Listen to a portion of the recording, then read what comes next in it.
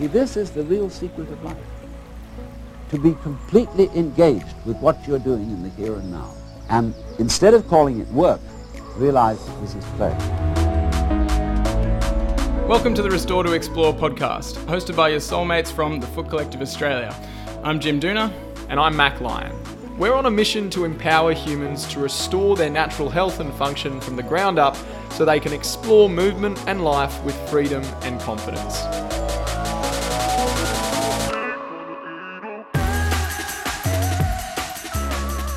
This week I'm back with Tom from Breath Performance to explore the concept of Achilles tendinopathy.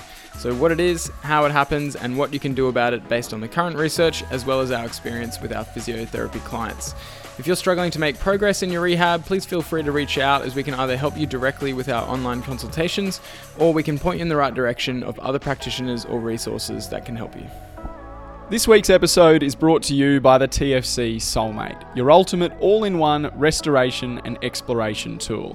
Made from cork, TFC Soulmates are an eco-friendly, lightweight and durable mobility, balance and foot training tool.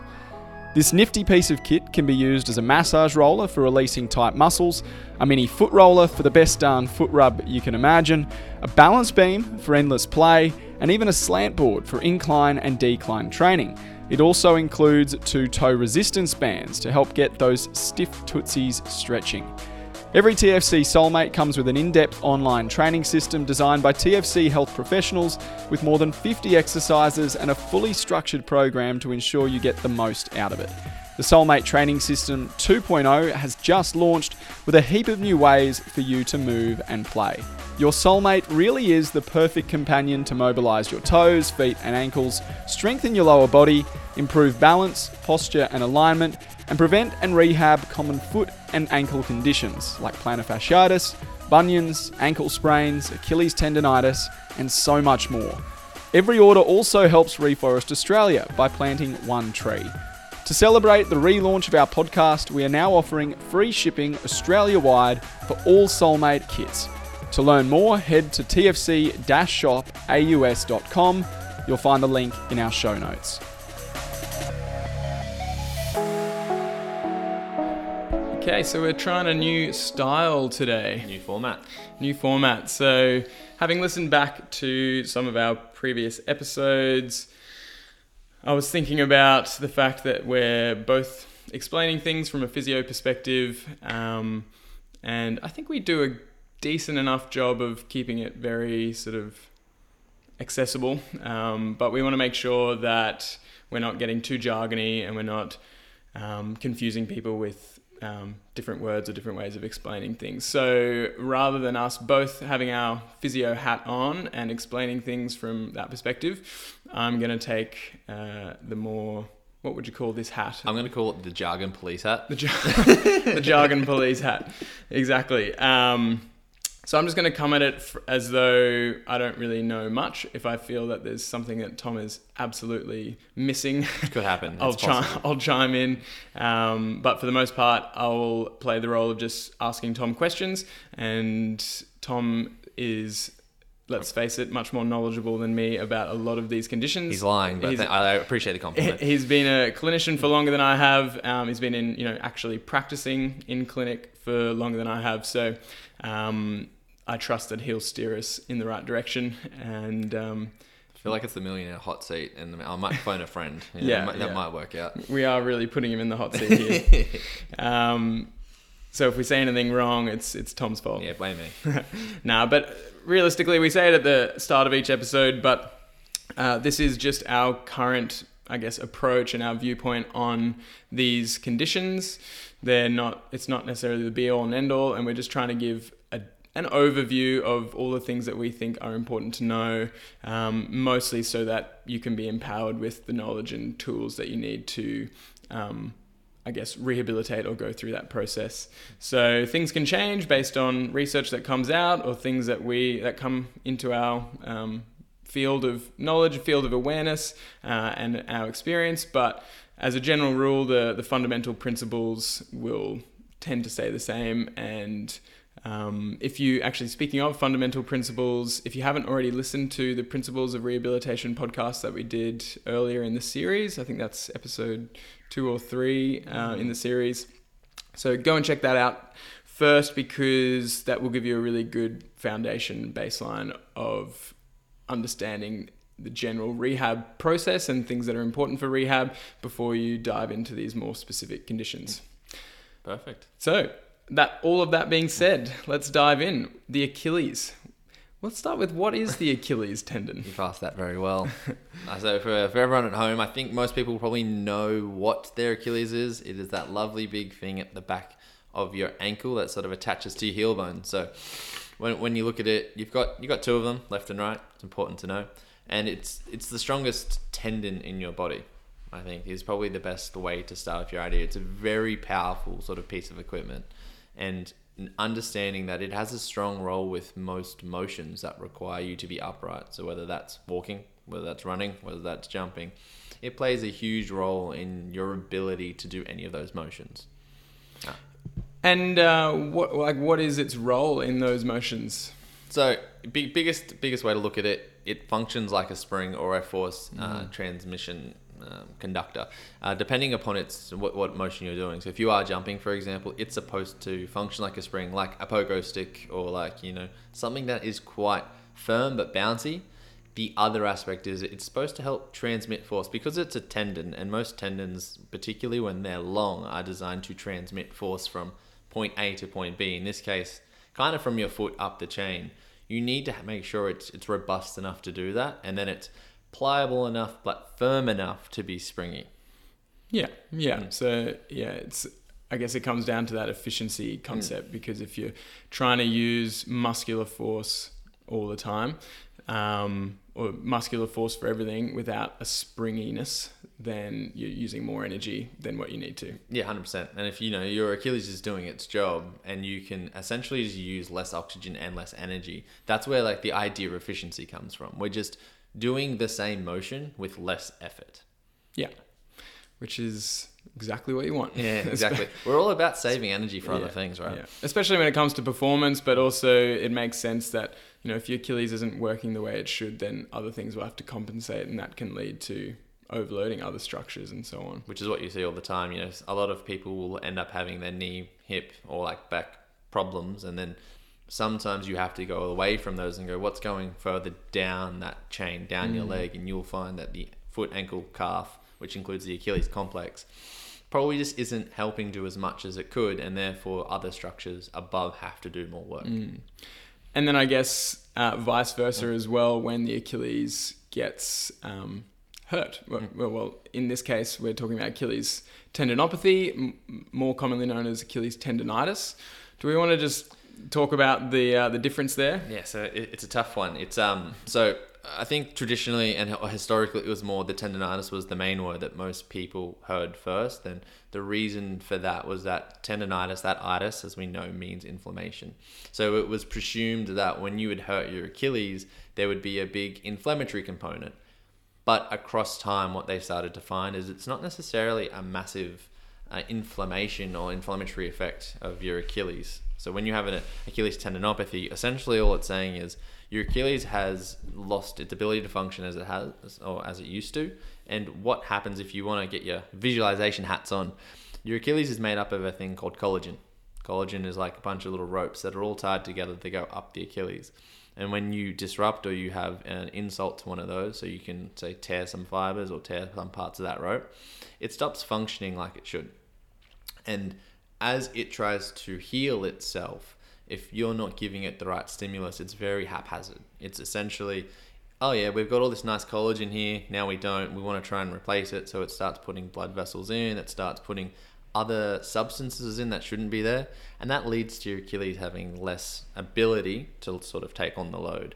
And even through that whole process, you find that there's still not a hell of a lot of inflammation, particularly if it is the Achilles tendon itself. And I think that's like the big thing to find out. Like there's a lot of complex physiological processes that occur when you have a tendinopathy, but it's really just the inability of your tendon to perform the function that you want.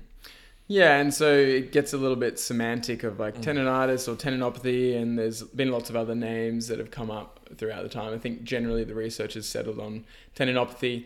So it's a little bit semantic, but it is important for people to understand, because if there's inflammation there, then, or if you think there's inflammation there as the driving force of your pain, then you might do different things to address that, like say anti-inflammatories, or a lot of people might use ice or things like that, because that's what they understand is how to treat inflammation, which in itself is kind of not really the best. Touchy subject. Touchy subject. But even so, if the inflammatory process isn't the main driver of the pain or of the dysfunction, then those things aren't going to be the best treatment for them. No. Sorry, go on. I would say, like, it's a very good point that you sort of said there, that the semantics are necessary when it comes to a sort of clinical application from the practitioner standpoint. If you're speaking to someone down, your local pub or a friend, it's probably a lot less important, but it does, help people understand more what's actually going on with their bodies if, we use the correct or most up-to-date terminology. For sure. Yeah.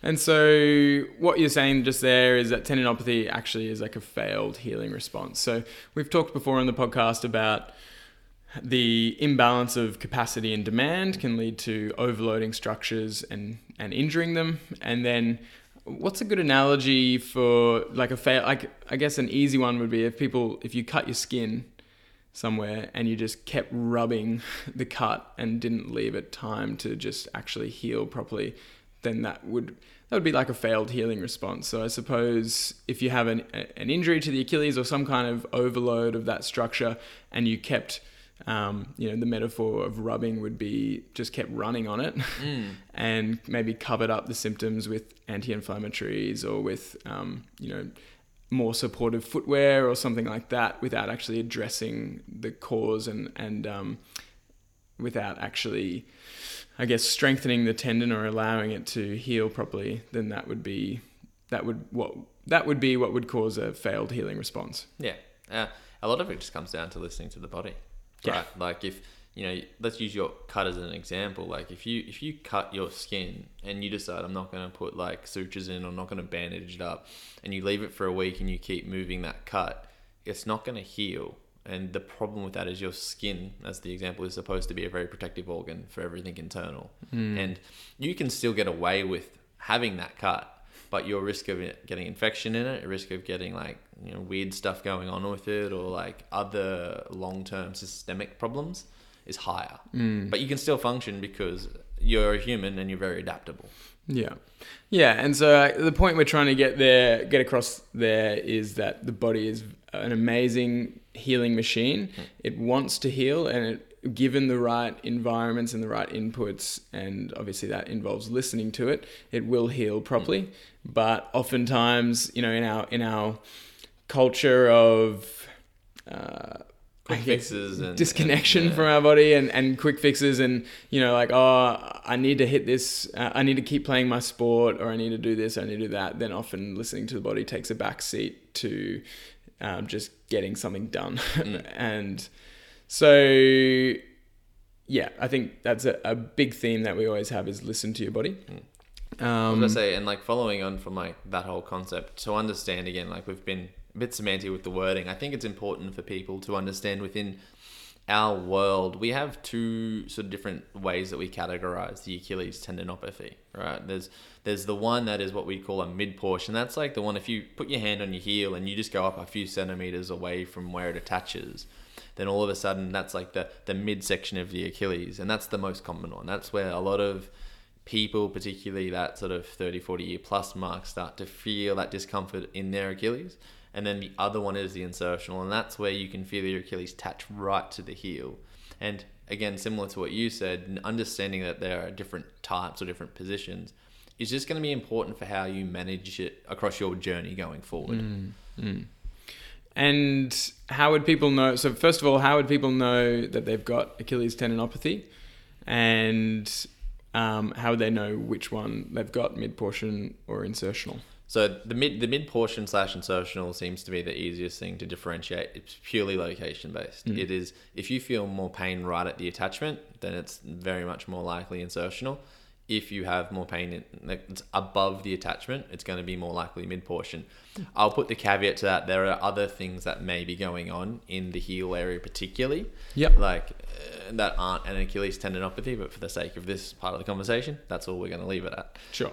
When it comes to understanding what, how do you know if you have it? I think the biggest one is that morning stiffness in that area. So whether that's the mid portion or it's the assertional, if you do a bout of exercise and then the next morning you wake up quite stiff and that's an ongoing thing, you start to see that maybe that tendon, your Achilles tendon, isn't able to take on the load.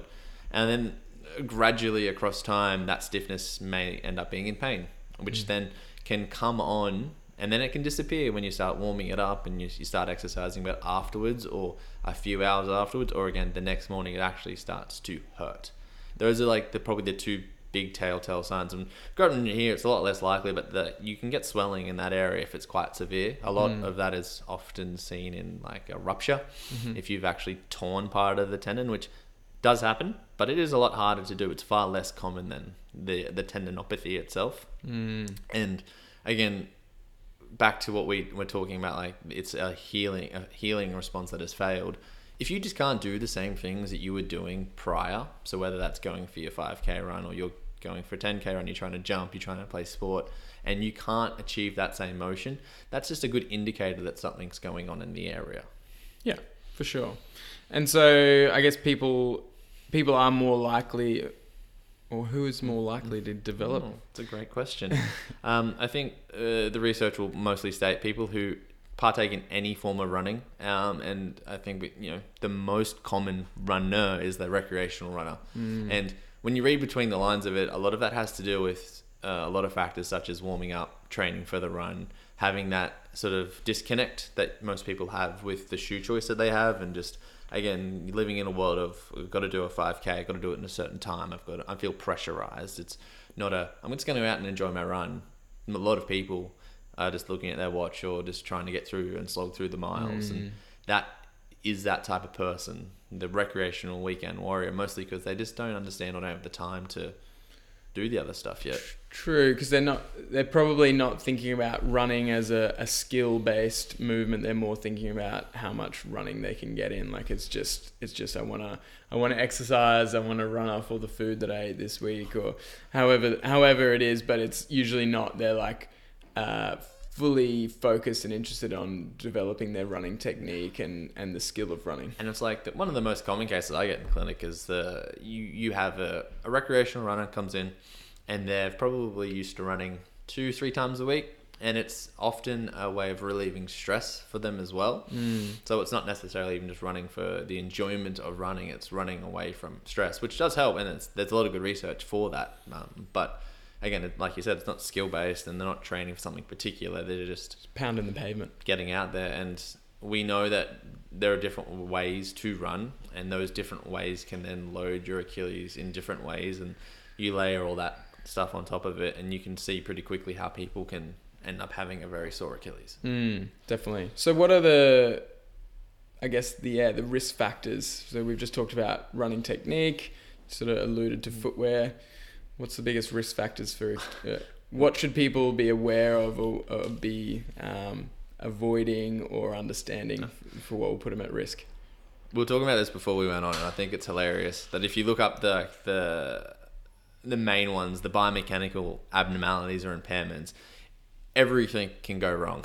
So whether you have a perceived or actual leg length difference, if your foot has the inclination to be super flat, or if your foot is the opposite and has a really big arch, all of those within the literature essentially have some influence on your Achilles tendinopathy.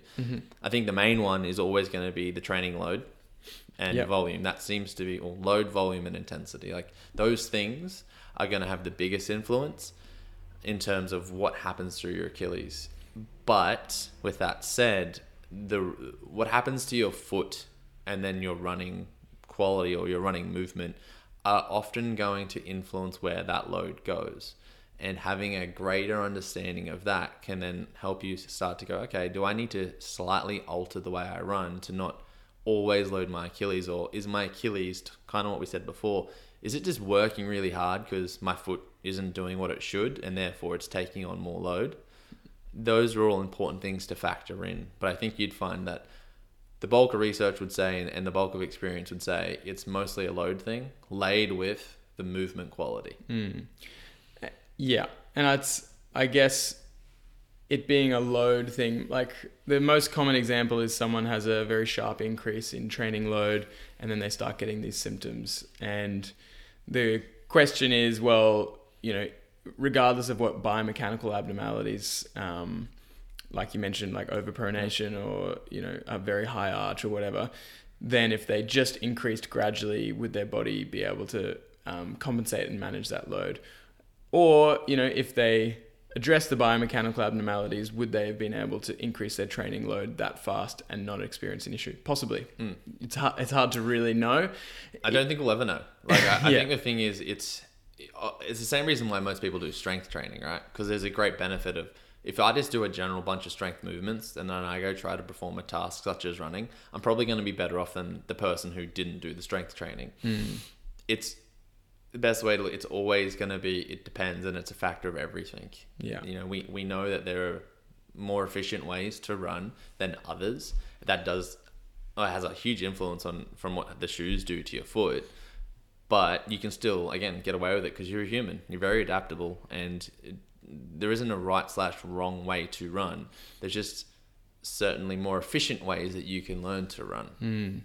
And more efficiency can often come from better function of the individual parts, like your foot, ankle, knee, hip, and also better coordination between those parts. Yes. Well said. Thank you. So what about footwear? Oh, we love a good footwear discussion, don't we? We do. Well, I mean, I think we have a bias, right? We like natural footwear. We like footwear that allows your foot to function like a foot. Now, what we know, that's often going to come with a shoe that's, quite flat. It's quite wide. There isn't much cushioning most of the time. What we know about that shoe is it will load your foot and calf Achilles more. The reason is it has to. That's kind of the way it's designed. That's not a good or a bad thing. It's just something to understand. But what we know with the opposite type of shoe, the clunkier, the heavier one, the thick sole that has the cushion, that often offloads some of the work in that area up the chain to the knee and hip. However, in the long term, that shoe can be quite problematic because your foot stops functioning like a foot. The reason that's important, and this is the reason why I sort of laugh at the biomechanical abnormalities, is if your foot can't do sort of its two main purposes of absorb force and then become a rigid leader for you to propel force, then all of a sudden, everything up the chain will start to work harder. What is the very first structure that is up that chain? It's the Achilles tendon. So if your foot is just not able to absorb and then create a rigid lever, which often will happen when you have those heavy, chunky shoes on, it's no wonder that the Achilles is the first thing that gets sore for a lot of people. And I think you could add to that is that most people aren't just wearing those kinds of shoes for running, but they'll wear a shoe that's rigid, heeled, narrow, all these things that actually reduce the capacity, the overall capacity of the foot and the ankle, such that when you do go and load through running or sports or whatever it is, then you're much more likely to exceed your capacity because the capacity is lower. So use a visual example, I'd reckon. Like if you go barefoot and your foot is flat on the ground, your shin is often straight perpendicular with your ankle. Now, if you are someone who wears a dress shoe or a heel, your foot is no longer parallel. Your sort of foot goes down, and then you're in what we call like plantar flexion, your toes are pointed down.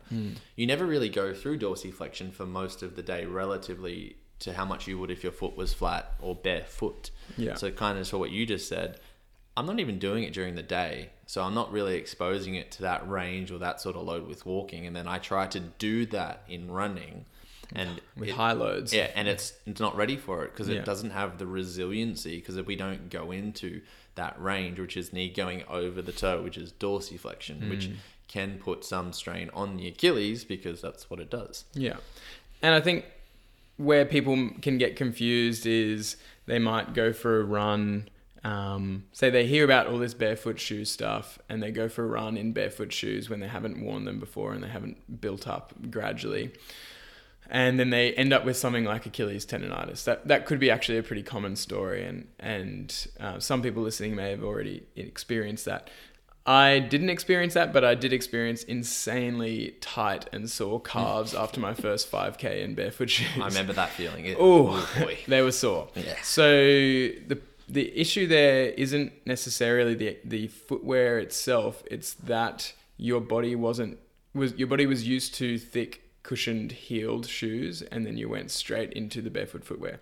The way we know the issue isn't the barefoot footwear is, one, we evolved for our entire human history not wearing shoes or wearing very flat and minimalist shoes at most. So we know that those populations weren't riddled with Achilles tendonitis because they survived. Yeah, they're still here. If we couldn't run, if we had Achilles tendonitis and we couldn't run back then, we wouldn't have survived. It's kind of that simple, I think. Keep it simple. And we also know that because there are a lot of people who have successfully transitioned to barefoot running or running in barefoot shoes.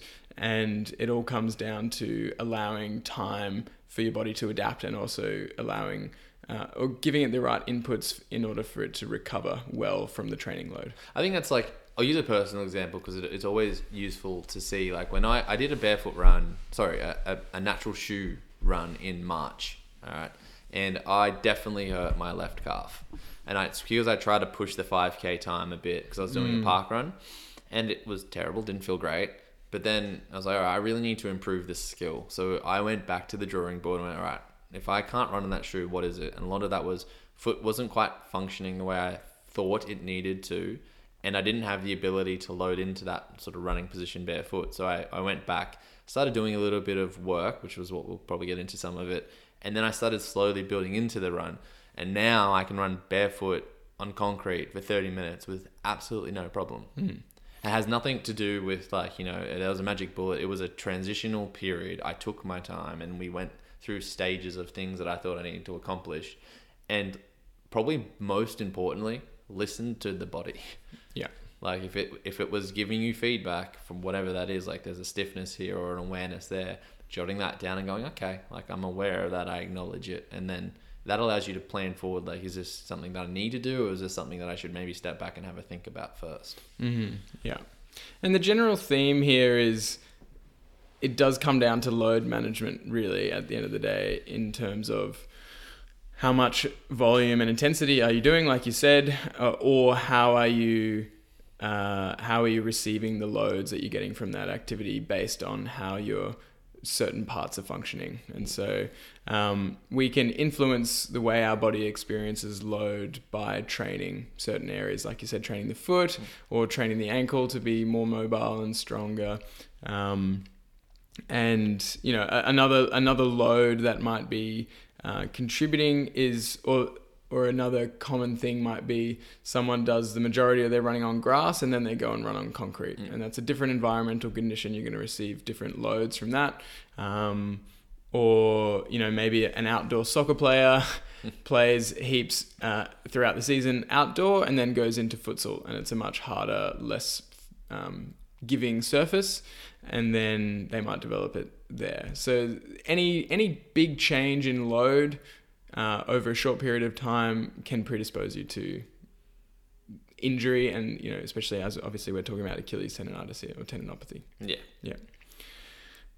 The other thing that's worth mentioning is just that certain, if you've got metabolic dysfunction, if you've got a really high BMI, or you've got diabetes or obesity or certain inflammatory disorders, that can also contribute to Achilles tendinopathy, according to the research, but it also just contributes to any pain, discomfort, pretty much disease, look up really. any sort of condition, disease, pathology, whatever word you want to go for, and those sorts of things are often linked as probable factors. Yeah.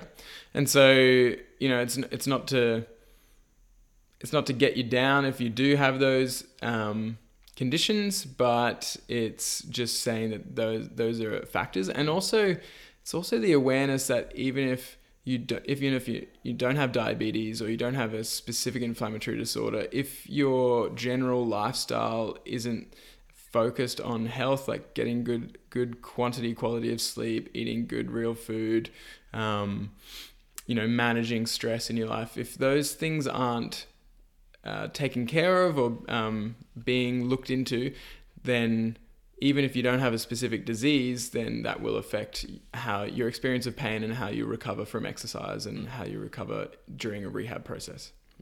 So always worth flagging that. We sort of discussed that in the Principles podcast, but it's just good to remind as we go. It's always good to touch base on those sorts of things. Yeah. So what else might the pain in that area be? You mentioned before that there's other things that it could... differential diagnosis. Yeah. So I think like the most common ones, you can get a bursitis, which is the bursts in your body, like little fluid-filled sacs. I think a lot of people have heard of the word bursitis, like it gets inflamed. A lot of that comes from like friction or rubbing. So if it's not used to going into an area and you force it there, or you have like the back of your shoe rubbing on it, that can all happen. It's pretty common. Personally, I've never seen a plantaris tendon problem. I know they exist. Me either. But like apparently they're there. They're common in the research. So the ones that I often see are the people who complain that they've got the Achilles, more pain in their Achilles area, and they end up having more of a problem with their big toe tendon or their little toe tendons. And it happens quite a lot because you see, like, particularly with your big toe tendon where it wraps around the back, it's a little bit back, closer to your Achilles than where, say, your tibialis posterior is or where your little toe tendon is. And it can mimic pain in the area. And a lot of that will come down to understanding what your big toe is doing and what your foot is doing, what it should be doing to help understand which of the problems it is. Referred pain is something that we always talk about, and that will often come... I can never pronounce the spondyloarthropathy word properly. You just did. Yeah, without practice. You have to have practice at getting those words out. It's a big fancy word that is sort of talking about inflammation, and particularly like rheumatic diseases, which is just inflammation in joints. Again, I've never seen one, but I know my boss has. I've spoken to him about it in the past. And again, you're going to find that in certain people who have either some genetic or epigenetic changes, or the older population who again have a lot of other comorbidities or other factors. A lot of the presentation can be similar, but the pain tends to be a little bit more prolonged and doesn't seem to improve with, warming it up or the other stuff that we would find that the Achilles does. Yeah. But again, I'm not an expert in rheumatic diseases or inflammatory problems. Yeah. But those are probably like the biggest ones that I found. Have you found anything else that... So I think sometimes people get confused between plantar fasciitis and Achilles tendonitis, but a lot of it comes down to the location of the pain. And again, interestingly, with all of these, well, especially anything musculoskeletal, aside from like the arthropathies, like you just mentioned, that are a bit more of like a autoimmune related in a lot of cases. Autoimmune being I guess your immune system turns on itself. Yeah, that's a very it is exactly what happens. It just decides that marker is not what I want and starts breaking things down that it shouldn't be. Gets confused. Yeah, and so aside from those kinds of conditions, which are a bit more systemic than anything musculoskeletal, a lot of the treatments will end up being the same because you're trying to improve the function of the areas, but also it will change a little bit on specific exercises that are more likely to help. I was about to say that probably the only other thing I've seen in the area is what you'd call an ostrigonum fracture, which is like there's little bony pieces that sort of spurt up at the back of your ankle that sometimes they can get fractured, and that they can have pain in your Achilles region, but they don't present like Achilles problems. Same as like the fat pad. So in front of your Achilles, before you sort of get to your actual ankle joint, there's a bunch of like fatty tissue in there. There's one that's also under like your kneecap as well. It can have a bunch of pain sensation in there as well because it's very highly innervated. But again, it doesn't present like your Achilles tendinopathy would, because if you pinch it, it hurts. It doesn't seem to reduce pain when it warms up. It can just be quite problematic every time that you go to push off or go into what we'd call that plantar flex or toe pointed position. Sure. But again, they don't seem to be like you don't see them as common either. They're mostly like an impact type of problem. Yeah. See them a lot with like rugby when people get tackled. Yeah. Sounds gnarly. Not ideal. So how do you treat it? If assuming, you do have Achilles tendinopathy, either diagnosed or you just, have listened to this podcast and think that sounds like me, I guess caveat would be we would always recommend going and seeing someone in person to, I guess, have it confirmed. But if you understand the general principles of, what's causing it and also the general principles of how to address it, then when you do go and see someone, if they're not giving you those things, then you know that you might need to be looking into other practitioners or other resources to help you. Yeah. Because a lot of times you can go to practitioners who just want to give you passive treatments, such as we discussed this, I think, on the plantar fasciitis episode, but people will want to just massage you or just put needles in you or just give you orthotics or just change your footwear. All of these passive approaches which may alter your symptoms in the short term but won't actually change the load bearing capacity of your tendon.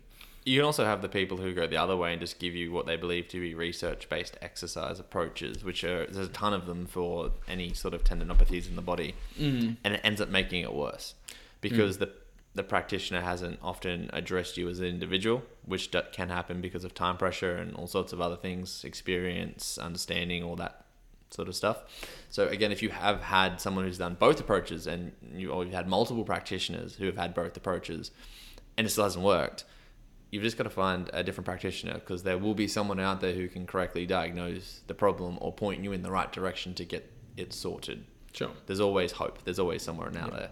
And we are some of those practitioners. We try to be. We do offer telehealth sessions for anyone who's struggling to find someone in their sort of immediate local area. But all of that being said, what's the best place to start? How do people treat Achilles tendinopathy or cure or rehabilitate? Go on a journey to get it better. I think this is something you always say: calm down, build up. I really think that's a Jamesism more than anything. And I took that from Greg Lehman. I think it's such a simple way of looking at it, and it is true. Like when you often hear it, what it means is you want to stop aggravating it. Now, this is you using a cut example from before. The one I always use and probably have used on the other podcast is that bruise analogy. That if this thing hurts and you're worried about it, if I said to you, you hit your elbow on the desk and then it bruised up, you wouldn't be concerned because you knew you hit it onto a desk and you could see the bruise. The bruise, if you don't poke it, will disappear across time. If you keep poking it, that bruise is never going to go anywhere. So the poking it in this case is doing the thing that keeps hurting the Achilles. Right? Is that the excessive running, the hill sprinting, the jumping, whatever. We have to modify that activity to let it sort of rest. And what we have deemed that in our world is relative rest. And very important term, because you still want to keep moving it. I think that's the key. And that semantic is very important. It's very relative rest. Relative rest. And this is, my personal approach to it, and it sort of just goes with trying to understand your leg as a whole. If we looked at your big toe, your foot, your ankle, your knee, your hip, how does that contribute to your movement as a whole? My often first thought with any tendinopathy, particularly Achilles and patella, is that it has done too much work. So the question is why? Why is that part doing more work? So then you go through a checklist of, does your big toe have the ability to extend? The reason is, and we talked about this with the plantar fascia stuff, when your big toe can extend, it sets up your foot to create a rigid lever through what we call the windlass mechanism. That rigid lever then allows you to push off better. Hey, can it do that? Because if it can't, the Achilles takes on more load. The other part is when you try and land, can your foot absorb the load? Because again, if it can't, more goes into the Achilles. And then can every other part, your calf, your shin muscles, your quads and hammies and glutes, can they all take on some load? Because if they can't, then I don't care what rehab you do, keep calf raising, keep calf dropping, it will never get better because you're always loading that same spot. So my first approach is there some sort of fault or part of your leg that is not helping you? And let's look to address that straight away. Because if we can change that aspect, and let's say it, for the sake of this example, it is like your quadricep is just weak and doesn't have the ability to conduct force well.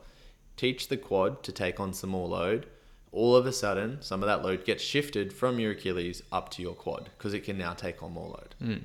All of a sudden, often you'll find pain sensations decrease, partially because you've actively done something, which then gives you the confidence to move, but also you are shifting some of the load away from the current sore spot. Before anything else, can we figure out some of those parts? And again, this is kind of back to your argument before. It's like we can never really prove fully, like, is it just load or is it technique? Same thing. I'm not going to say that every single person's going to have the same type of model, but always you find there's a way to offload that spot with that relative rest. And that's probably the first and most important part for me. And then going from that, whether it's, joint mobilizations, moving stuff around, just again, get it moving, getting people confident, whether it's like the trigger pointing certain spots to bring highlighted awareness for all that stuff. Those are all things that you can actively start doing, which then is a part of that relative rest. And I think... And they modify symptoms as well, which can be really important. Not so that you can go straight back to your aggravating activity. That's like covering it up with a Band-Aid. Yeah, but let's say you want to do your rehab, but your Achilles is really sore during, and it gets like a bit frustrating and depressing trying to do this rehab while your Achilles is sore. If you're able to modify some of those symptoms with some just even calf tissue work where you're getting a ball or a roller into your calf, or some mobilizations, and that helps reduce your symptoms, then the idea is you'll be able to do better rehab. The other thing, I think maybe we already touched on it, but like you said, is it load, is it technique? But the good way to look at it is that the technique will affect how much load goes through a certain structure. 100%. And maybe another example of that, like you said, with big toe extension, if that doesn't work, then more load will go to the Achilles. And similarly, if your hips don't extend because you're sitting in a chair all day, every day, or most of the time, then your hips going back into extension is a big part of how you powerfully push off while you're walking and running. And so if you're missing that capacity, and therefore your glute isn't, or your hip extensors aren't doing their role, then the Achilles has to take more load as well. So all of those factors come into technique, which will affect how much load your Achilles is exposed to. Which is, I think, very important to understand, because again, if you can alter them really quickly, which you can for the most part, if you can reduce symptoms, then that's going to make your life better. Yeah, and exactly. Once you identify a lot of those, I think this might be an interesting talking point from our perspectives, because from mine, the whole eccentric thing seems silly, purely because we went through uni and you have all this updated research, right? You have this whole eccentric loading protocol, this whole eccentric concentric protocol. So for people to understand that, eccentric is like lengthening tissue with load. Concentric is shortening tissue. So if you imagine a bicep curl, as I curl up, that's concentric. As I drop down, eccentric. And then you have isometric protocols. All of them have effectiveness. Isometric being... trying to contract muscles without moving. Yeah. So trying to hold a position stationary and just to be actively working. Mm-hmm. They all help, right? So it's not that one is better than the other. And it's like you will find that there are different words or different methods for it.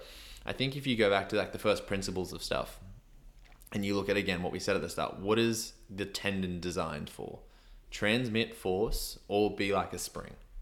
So then the first part is we can't really function like a spring at the start, can we? Because it's too sore. So can it transmit force?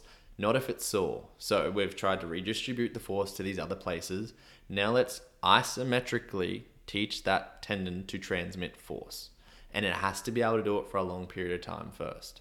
Because your tendon, it has to learn that function first, so then you can actually access using your calf, quad, hip, glute better. And then from that place on, we can then build up into more concentric eccentric work. So if you imagined it, an isometric hold for your Achilles is often going to be if you stand on the edge of a step and then you keep your foot in line with your heel and you just hold that is an isometric work.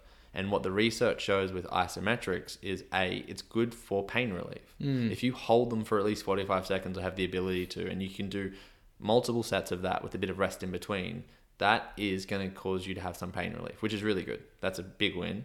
But also what we know is that if you're doing that actively, you're going to get improvements in your range of motion either way by about 15 degrees. That varies per person, how mobile you are, etc. But it straight away shows you that the body then starts to trust that part. So in this case, your Achilles tendon again. And if it can start to do that and it's happy and it's not aggravating it, then we can start to play with, okay, can you actually do a calf drop or a calf raise, etc. And then link that back into, and I think this is one of the really cool parts that we do with the soulmate training, everything else, is like link that into other movement. Like, can you put that into your squatting pattern, your hinging pattern, your balance patterns? Because you want to make the body trust that part of you again. Yeah. And then once you've built up those capacities, which does take time, like isometric first, get it moving up and down. At what point can we start some very low load sort of springiness movement? And that can be as simple as, if anyone's heard of pogos, it's where you sort of jump on the spot. You can then even go lighter and go on the wall and do heel taps on a wall laying on your back, which is like take a pogo and standing, lay on your back and do it on the wall. It just reduces the load quite a lot. Because then you've taken it from can it transmit force? It's learnt to. Can it then help transmit force while you're up and down? Now can it be springy? It's a very simple, like, progressive model because it's easy and it works. Yeah, and it makes sense. Yeah.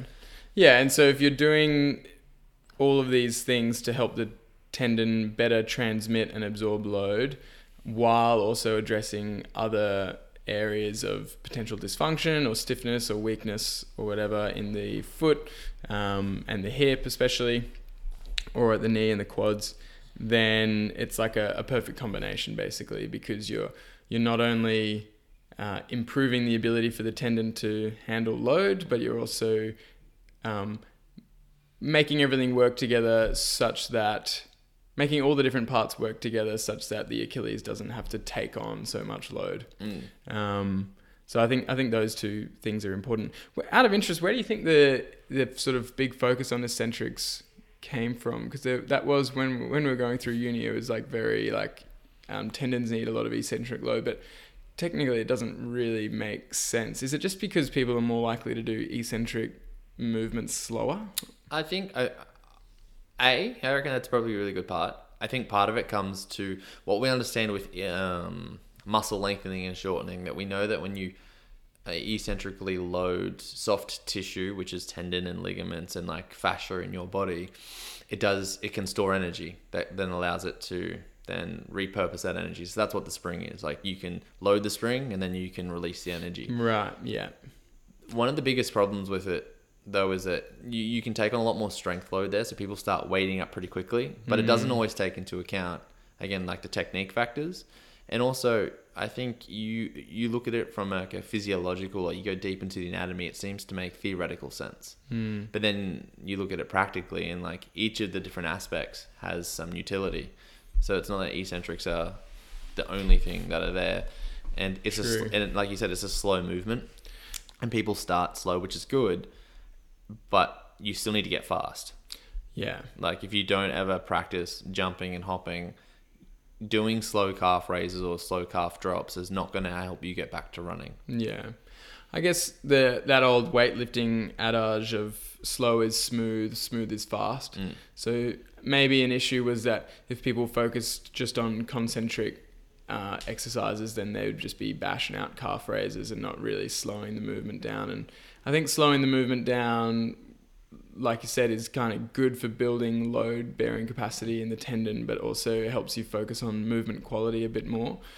Even the textbooks now are updated quite a bit. Like the one that we got at uni when we went through rereading all the new chapters and stuff that have come out in the latest one, they really do talk about, like, can you actively achieve like a full calf raise where you know, both your big toe, little toe, knuckle on the ground, and you actually get all the way up. Whereas 30-40 years ago, it's never really stated like what their calf raise was. What is like a good calf raise? They sort of just do certain movements, and that's where some of the skepticism with some of the research comes from, is because it's not clearly stated. We actually don't know what they did to get the results, and those results aren't necessarily reproducible if we can't specifically replicate them. True. Whereas the new stuff is coming out a lot more, which is a lot better. And again, it just says, like, you do what the easiest way to match it is meet your body where it is, and often that is easiest to start with isometrics and work forward. Yeah. And even if you find in clinic, they can do the isometrics well, then great, start loading them and see where they get to. Yeah. Yeah, and that's a good takeaway, is you need to be able to meet your body where you're at. start with the easiest, lowest load and build up. And literally pain is your guide. Like I think we've talked about it before, but a lot of people get really frustrated and annoyed with pain, which is understandable because it is kind of annoying at some points, but also it is your teacher, and your pain is like your indicator of how much load your body is willing to take on, or that area is willing to take on at that time. And yes, it is influenced by different aspects, like we've talked about, different aspects of health. But at the end of the day, your body will let you know when you've done too much load that it can handle at that time, or if you've done just enough, and that will be reflected in your pain in general. I'd say that's a safe. Yeah, I think it's a safe bet. Yeah. So, if you go straight into plyometric work where you're working on hopping and bouncing and these kinds of things, and it's too much, then it's like, well, work your way back. Or even better, start with isometrics. That's a safe bet. That's going to be pretty much the lowest or the most accessible type, where you're literally just holding one position. Your calf is contracting, your Achilles is, transmitting that force, but you're not actually moving, and then build up to more eccentric, and which is lowering down. So imagine you're standing on a step and lowering your heels down towards the bottom step, I suppose. And then very slow concentrics, and then build up to that fast. Yeah. And I think for practitioners listening to it, probably where the bias comes in is more from just like a psychological standpoint of, if you can have a client walk away and they feel good, they're more likely to do stuff. Yeah. If you make them jump and do eccentrics and it's hurting them and you're like, oh no, that's normal, that's not super encouraging. Whereas if you can get them to experience change straight away, which often when you do these sorts of drills right early on, they feel really good. You can progress them much quicker because they trust you, they trust the exercise, and they're building that confidence of their body again, which then has a whole cascade of great effects. Definitely. Yeah. So we've touched on, different elements of, like, I guess, interdependence. Regional interdependence is the concept. So looking at your toe function, I think we mentioned midfoot function, pronation, that's the supination. foot being able to absorb force, which is the pronation, and then create the rigid lever, which is supination. Yeah. And then, just focusing on the actual technique of whatever the movement is you're doing, whether it's running or jumping or anything, just breaking that down, practicing the different components of it. Something that can be helpful at first is, especially for the plyometric stuff, is like jumping up. If you are practicing jumping up onto a box first, so that you're not actually having to absorb as much of the load when you come down, and then slowly practicing landing mechanics, or you might do landing first, then jumping up onto a box, and then jumping up and landing down. First, but from the ground. So like there are a bunch of cool plyometric work that you can just do on the ground where you don't even have to jump high, because you can practice the landing, which is probably because it's like eccentric first, and then you can practice the jumping. We want to make sure you can absorb the force before you try to produce and then go forward. And you'll find that there are really good people out there who have done some really good modeling of like plyometric work. Shout out to Athletes Authority specifically, because like some of their diagrams really solidified plyometric work for me. Big fan of that, like what Lockie's done down there. But if you understand that concept of, if you can land first really well, but just like on the ground, you can build that up whichever direction that athlete or person or whoever needs. Because not everyone needs to jump up to a box, No, that's true. And and so if you can land on the ground, it's basically just going really low, like from a very low height, aka the ground is like the lowest height, and then you could increase how much height you're coming from. See, technically walking's plyometric, right? You can land. True. Just not super high, and then running is definitely a plyometric task. So calm down, build up. Simple.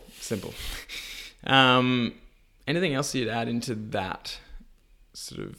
No, I mean, not without delving way too far into the weeds of a lot. I think that's like the general concept. I mean, we have, the other options for people that, again, we don't bias them, but they can be useful. Like orthotics can be useful, right? Yeah. Like they can help offload some of that force, particularly early on. And there are some people that that's just going to be a better pathway to get the buy-in. And a heeled shoe is another option. Whereas if you're really, because the main thing where I think where all of these come in, heeled shoes, orthotics or whatever, is that if your day-to-day activities flare up your pain and your Achilles, then you're not really properly able to calm it down. No, that's a very good point. So, and if you can't calm it down properly, it's a lot harder to build it back up. So if you need a heeled shoe or an orthotic or anything like that to calm down, because that is just a change in load, really. So if you need that change in load to calm your Achilles down, then that's a good option, as long as you know that that's not the long-term solution. Yeah, I think, and that's like, I got written here, like, PRP/injections, which would be like a corticosteroid injections. Think of them like anti-inflammatory like injections, or the PRP, plasma-rich platelet injection. That it's trying to stimulate a certain type of growth. Not great evidence for any of those things that go into tendons. No. In spaces around tendon for other sorts of problems can be useful. But you don't want anything injected into a tendon. That will just disrupt the tendon structure. Yeah. And in the long term, will have a far higher likelihood of a detrimental effect. Yeah. Yeah, and a lot of the research will show that, the risks outweigh the benefits of those kinds of injections. I'm pretty sure they still get done pretty routinely. I hear about them all the time. Watching just like a lot of sport, you still hear people like, they've had this on that. I'm not sure where that evidence is coming from. But in the sporting world, probably for context, it's all money and time. So they help in the short term. They can definitely alleviate the symptoms like a Band-Aid, but it's at a detriment to future health. Yeah, and they can increase increase the likelihood of things like ruptures and just ongoing issues with the tendon. So definitely a good idea to avoid that if possible. Yeah, probably don't want that. You don't want a surgery. And surgery as well. Like again, there are a lot of surgeries done for tendon issues, and we would be in the camp of a lot of those would probably be preventable with the right conservative approach. Conservative being non-surgical. So, if even if you do need surgery at some point, I think most people these days would say you should try 3 months of doing stuff. Yeah, and like, that's true. It's not just 3 months of randomly picking an assortment of exercises. It's a good couple of programs of structured, progressed loads so you can actually see if this works. And I've never seen anyone with an Achilles tendinopathy need surgery. Yeah. If you have a tendon rupture, that's a different story. That's a whole nother conversation. But a tendinopathy itself, no. Actually, I was chatting with Nick about this the other day. He used to work in a clinic that worked closely with it was a sports medicine. Yeah, it was. And they were doing surgeries.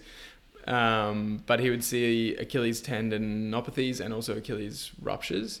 And they were doing a study on conservative management of Achilles ruptures, and apparently a lot of them could do quite well as well. There's a lot of good research for it. So, surgery really, for anything really, does need to be viewed as an absolute last resort. And generally, with any tendon issues, a smart, progressive training program that involves calming things down, building it back up, and addressing other areas of dysfunction is going to work. Yeah. And if you haven't had improvement with your Achilles tendon or any tendon issue, really, it's very likely that you haven't actually tried that. Yeah. Or alternatively, you've tried it and you've sort of just have not had the best program that, again, meets you where you are. Yes. And you need to find a practitioner or someone who can help guide you on your journey through that. Or you may have been doing that while also eating a lot of inflammatory food and sleeping very poorly and being very, very stressed, all of which can influence your pain experience. So, it gets pretty complex when you look at it like that. But at the end of the day, if you're focusing on improving your health every day and consistently sticking to a loading program that gradually builds you up from low load to high load and to sort of energy storage work where you're using your Achilles like a spring, like it's made to be used, then you'll be absolutely on the right track. I think that's very well said. Well, I guess that's a good place to wrap it up. I think that's a great place to wrap it up. I don't think, to add anything else there, really. No, and if you are struggling, or if you have struggled, or you know someone who's struggling, just feel free to reach out, because we do have options for helping you. We can see you sort of one-on-one for individualized guidance with telehealth sessions. We'll also be working on some more online digital resources to help with these things in 2023 especially. We'll be looking at launching some more online, I guess, programs or things to help with these kinds of conditions. However, in the meantime, reach out. We can point you in the right direction. We can see ourselves. There's a whole lot of practitioners around the country, right? Yeah. So we can around the world at this point. Yeah, and that's just growing. So if you want to see someone in person, we've got people in most cities that we can recommend, especially in Australia. But either way, reach out. We'll help point you in the right direction. And otherwise, thanks for listening. And we'll catch you on the next one. Catch you on the next episode. We don't know what our next one's going to be yet, but the list is long. Yeah. Yeah. But yeah, otherwise, have a great day. All right. Adios. Thanks for listening to the Restore to Explore podcast. To stay up to date with all things TFC, you can follow us on Instagram, Facebook, and YouTube at thefootcollective.oz or on TikTok at thefootcollective. If you're ready to restore and explore your own natural function, you can check out our range of physical and digital tools at our online store, tfc-shopaus.com, and use the code R2E10, that's R the number 2, E10, to save 10%. You'll find all the links in our show notes.